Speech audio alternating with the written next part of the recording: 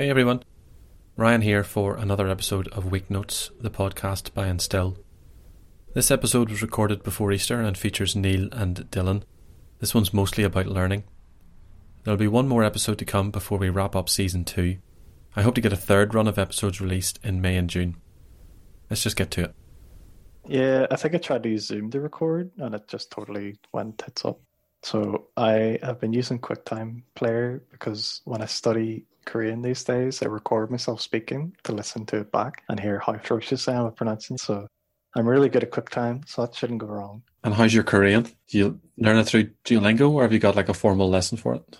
I mean, this is podcast worthy here, but Of course, that's why I'm asking. So was it 2 years ago? I took like a career break and went and lived in Korea for a few months. And as part of that, because you need to kind of have a task as well, because I'm very task oriented kind of person. I did a semester in university studying, and I've got 4 textbooks from then. Still not very good at it because I think it's rated as like one of the most difficult languages to learn as an English speaker. So I don't speak any other languages. Like I spoke or learned French in school and got like a D or something. So I'm terrible at second languages. So I really put myself one in hard mode and 2, don't really have any other reference to go on. But yeah, it's fun. Well, you've got to pick a reasonable challenge. If the day job's too easy, you've got to Exactly. pick something that's a bit more difficult. Program is too easy. Yeah. And Korean's a sensible choice or totally random or... So the reason why I started learning it is a friend of mine who I was living with at the time just wanted to go on holiday somewhere exotic. So he said, why don't we just go to Korea? I was like, all right, fair enough. And then I was like, I wonder what their language is like. Because I've seen it before and I always liked, like Hangul is the script. And I always liked Hangul because there's something about it that's very like structurally sound. It feels like you should be able to understand it when you look at it because it's the only written language that was totally man-made, so to speak. It wasn't organically made from bits and pieces. They sat down and they defined everything at once. It's a scholarly created language, so it has that weird, easy-to-understand structure to it, and that always appealed to me when I saw it, and I was like, all right, I'm going to just try and learn to speak it. And then I spent like a few months before we went, and I could read it fine, because reading is really easy, but speaking it's obviously impossible. And it worked out really useful because when you leave like the main city, which is Seoul, English starts to fade away and everything turns to Hangul. So the friend I was with was getting really paranoid. He's like, where are we going? I don't read anything. And we're like on the bus. I'm like, it's coming up. I can see it there. It's coming up. He's like, what do you mean? I can't see it. And he was getting really worried. So it's quite interesting. Yeah. It's opened my eyes to any time I go anywhere. Like if I ever go to Taiwan, Japan or something, spend some time and learn to at least be able to read. You don't need to understand what it says, but try and learn to read. Though Japan's nearly impossible because of kanji, but that's another argument. In most places around the world, if they've got a non-Latin alphabet, they'll put the English spelling or the Latin spellings in, whereas in Japan, that just doesn't happen anywhere. So I was in Japan, funny enough, and I did try and learn some of the script before I went, though it was quite difficult because they have 3 scripts. They have katakana, which is for foreign words. They have hiragana, which is for Japanese words, and those are more like an alphabet. And then they have kanji, which is the one that you probably most likely see, which looks like Chinese. So they have all 3 of those. So even getting to learn the 2 alphabetic languages, which is the easiest entry, is very difficult because you have to learn so many characters. That's very difficult. So I only got like halfway through doing that before I went. And then when I got there in Tokyo, it was fine because you'd expect the main city. There's going to be a lot of English around the place. That's, as you said, the main Latin language they would use. But outside of Tokyo, even Osaka and Kyoto, which are 2 other major cities, there's very little sometimes. And it was very difficult to get train tickets and stuff because it's all just in kanji. All the buses, kanji. And there's no way you can guess what it is. It's very interesting. Utterly foreign, I guess. Yeah, utterly foreign. Excites some people. Yeah, it was fun, but also very isolating. It's like a nice practice before COVID, I guess. Because it is very isolating. Quite an interesting place, for sure. Cool. Dylan, do you speak Japanese or Korean? No, none of them. I actually have an A-level in Spanish, so it was actually my strongest A-level. Not that I've spoke any since, really, but I remember the oral exams were always quite nerve-wracking. You would go in, and there would be a certain amount that you knew roughly what they were going to ask. Then they Yeah. would always throw you like a curveball question at the end, like, what do you think about American politics, or just something completely random. I couldn't even answer that in English, never mind Spanish. Yeah. I stopped languages 25 years ago, and there are still German phrases that pop into my head because Yeah. I spent 2 years learning them at school. And it's so annoying because you feel like you know the language, but you've really no idea. You've just kind of got how to ask for directions to the train station, and that's about it. So during lockdown, I have spent 10 minutes every night on Duolingo teaching myself Irish. When the census form came around, I had a debate in my head as to whether or not I could tick the box for actually understanding any Irish because I've done it for 200 odd days in a row. And I said yes, even though I probably couldn't. How do you find Duolingo for learning a language? I tried to learn German in it years ago and really struggled to retain anything. Like I did it every day and I really struggled. I don't think it works for me personally, but I think if you stick with it, things do go in. I think I've got a better sense of how to pronounce Irish words now that I didn't have before. And I've got a bit of an understanding of the syntax of how it's spoken. So I could probably figure out some stuff, but Duolingo is weird. What do you want to know whenever you're learning a language? It's like, well, how do you introduce yourself? Or how do you ask somebody, what is your name? That doesn't come until you're well through it. I noticed that as well. It's an obsession with bread and people and not just survival. It feels like it'd be better if they just taught you how to survive and then they teach you all the other stuff afterwards. Yeah. And then there's rules to language. So languages are logical in a sense, mostly. I remember sitting in French going, je suis, tu es, il est, and that, that rhythm of learning the rules of the verbs. Duolingo doesn't teach you any rules at all. It just teaches you words. So you've got to guess, you've got to infer the rules from having learned a number of words. I don't know whether that's better, but I feel like it's slow compared to what I could have done if I'd done it properly. My girlfriend, she's Korean and she can speak English probably better than I can, but she can also speak Spanish, a wee bit of Chinese, a wee bit of Japanese and stuff. And her way of learning is very much that organic way where you don't really think about it, just speak it and keep doing it and don't think and just do, basically. I can't do that. I think it's partly being a software engineer. I have to understand why. And I think that's partly why I did so badly at French back in the day, because the teacher never told you why. They just said, do it. Yeah. In my head, I was like, well, if you don't tell me why I need to do it, I'm not going to do it. So I just didn't do it. Yeah. There's a set number of rules, and if I learn the rules, then I can make anything up as I go along. Exactly. And that's what I did with Korean. But the problem with that is then you get overwhelmed by the rules, because the more rules you learn, the more you're just trying to construct the perfect sentence in your head. And you're no longer speaking, you're just being a computer, basically, getting like the perfect output. Yeah. And it can really slow you down. And it's something I think I've come to realize. I still really enjoy the grammar and the structure and all that kind of stuff. It's still like the most enjoyable thing to me. But from a pure functional point of view, I realized that's not the right way to learn. I think Duolingo actually, if you stop caring about grammar and stop caring about structure, Duolingo's a better tool. But if you care deeply about that stuff, which, as I said, as a software engineer, it's very hard to avoid, it's a really good tool. Yeah. If you were to apply that concept to programming and learning how to program, do you need to know the rules of programming, or do you just need to learn to do it? What's the best way to learn? I would say it's a combination of both. So programming's not like a lot of other subjects where you can just sit down and memorize things and then you know it. I always find at university they're good at teaching you what is a class, what is a function, but you need to actually sit down and write it yourself to understand it properly. It's like maths almost programming. You have to just, it's repetition all the time to actually get it into your head more than actually sitting down and learning rules and such. I'm training on Monday with people who have zero programming experience. So I've got a handful of people with business degrees. They might have done spreadsheets, and that's about as close to programming as they've gotten. It's a really interesting thing. It's like, where do you start? If you're going to introduce somebody to the idea of programming stuff, their end goal is to build a React application, but they've never used programming languages before. Where do you start? Technically, they have exceptionally good fundamentals in functional programming because spreadsheets are the most popular functional programming framework.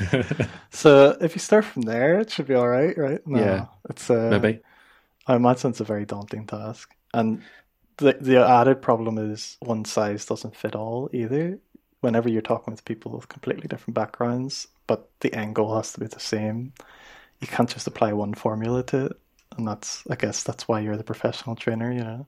From your observations, though, did you see there was a trend of something that worked more successfully than other things? Since lockdown started, I have accelerated my reading around this stuff to try and figure out how do people learn best. Because when you're in a classroom, You can see whether people get it or not because there's like a look in their eye, you go, oh, you're confused. And so there's an opportunity to go back over it again or to ask those questions to steer the lesson a little bit. That's more difficult when you're working remotely, as I'm sure you both know. So you do need to think about the techniques of learning. And so it turns out it's really easy to be just observing. Even if the teacher thinks it's an active experience, it's still possible to be passive and therefore not to learn anything. So it's fun and games. So yeah.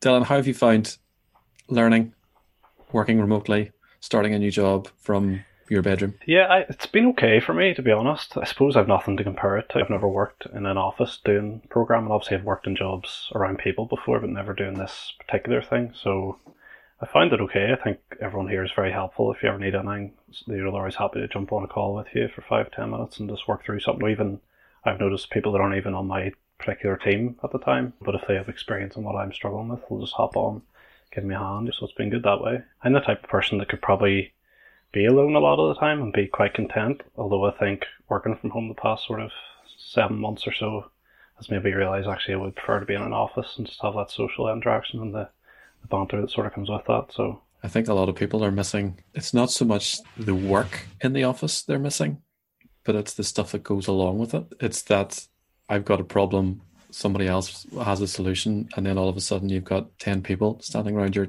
computer pointing out where you've done it wrong.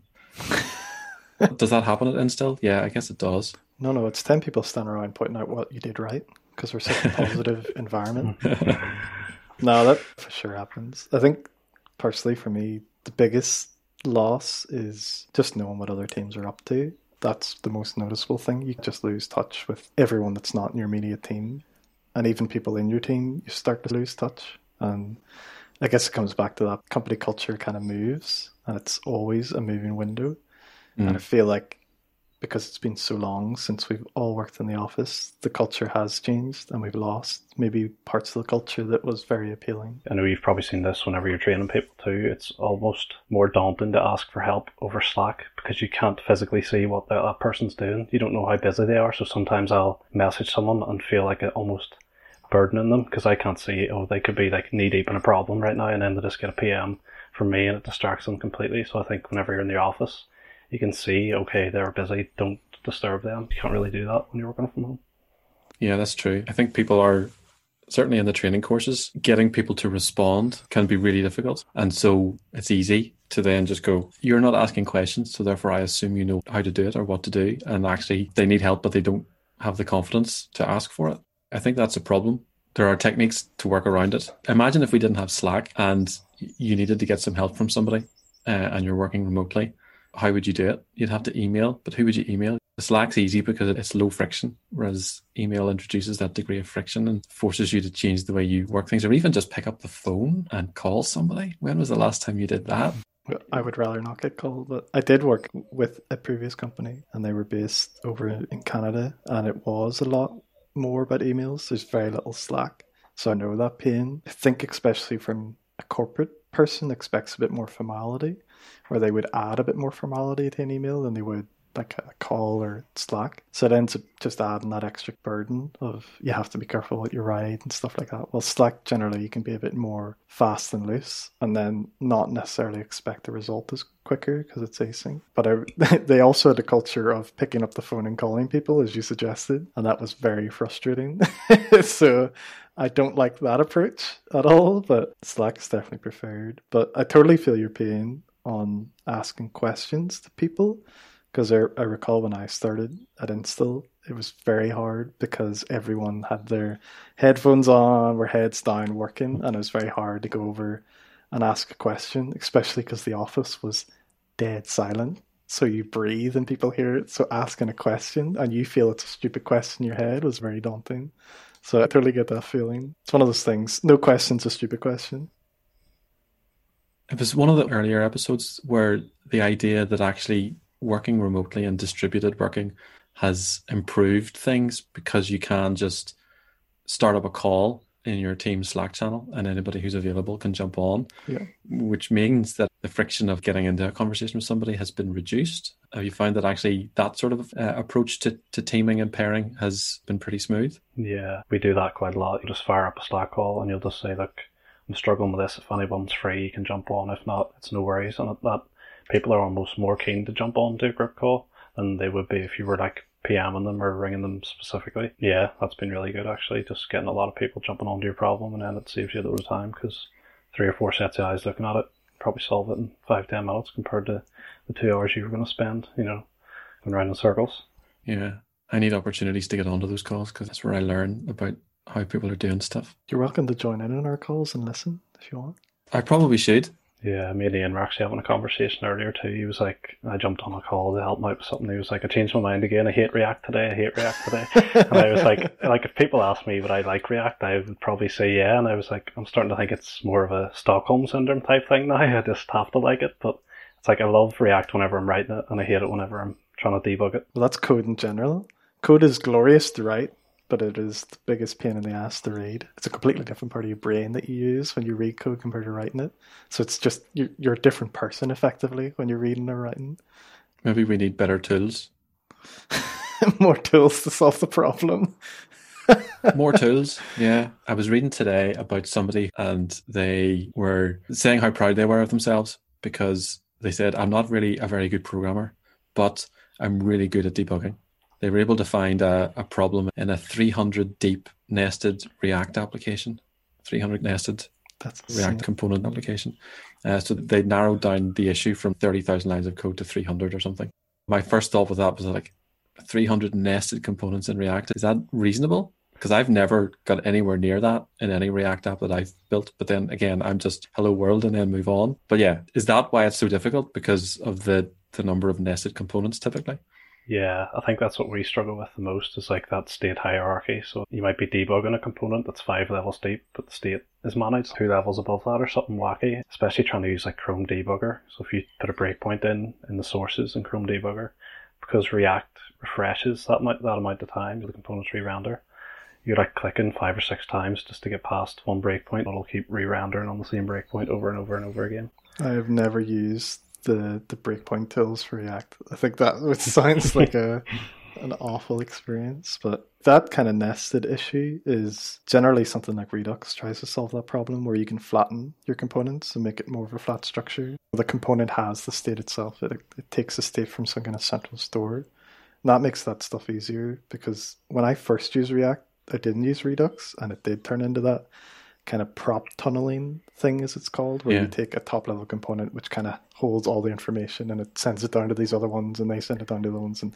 that is an absolute nightmare. And if you try and use that, it's just going to cause you pain.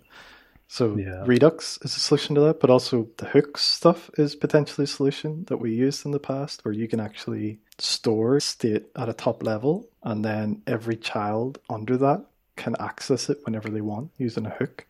If you have like multiple components on your app which are the same thing, but they all want to store a different state, they can all have this kind of context that's independent. And then you don't even need to use something as heavy as Redux, and you can avoid prop tunneling. But it's not a massively well-known feature. That's what we've actually been using at the start. All of our state was still living inside the components. Yeah. But because a lot of our basic components were using the same sort of state logic, we pulled them out into like custom hooks. So you can write actually your own hooks in React and then create multiple instances of the same state for different components, so it's self-managed that way.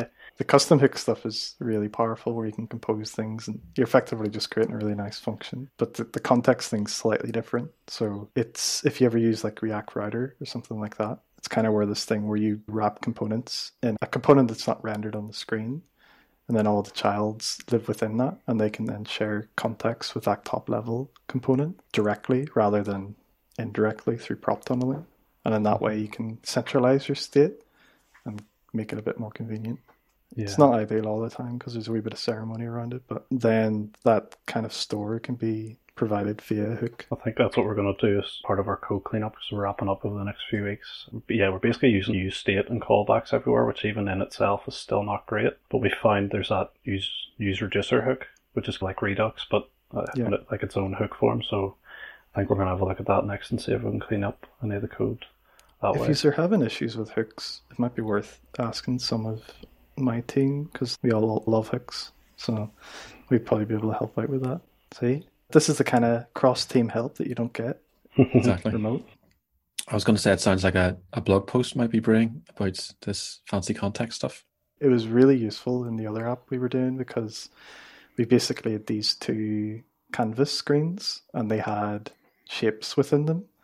So initially we're like, okay, store this in Redux, but then you have to think of a hierarchy. Okay, you need to store this screen and this screen, and they have to be named, and it has to be within a formal object. And that's quite difficult because if you want to add a third one, which is the plan, or a fourth one dynamically, how do you do that in an easy way that Redux is kind of like? Looked into this thing where you could use context. So each of those canvases have their own context and they know where their own shapes are. They know where the mouse pointer is, that kind of stuff. And then they're completely isolated and they're not part of state either. So you don't really need to think about it. And it worked really, really well for that. Cool. You've lost me though. I'm now confused. You've surpassed my knowledge and moved into areas that I don't understand. Yeah, it's not too scary when you see it, but I'm just bad at explaining it, probably. But... No, I don't think that's necessarily true. I think I'm just a bad learner, so I need to practice it for myself. You need to go do it. Exactly. Going back to the original point.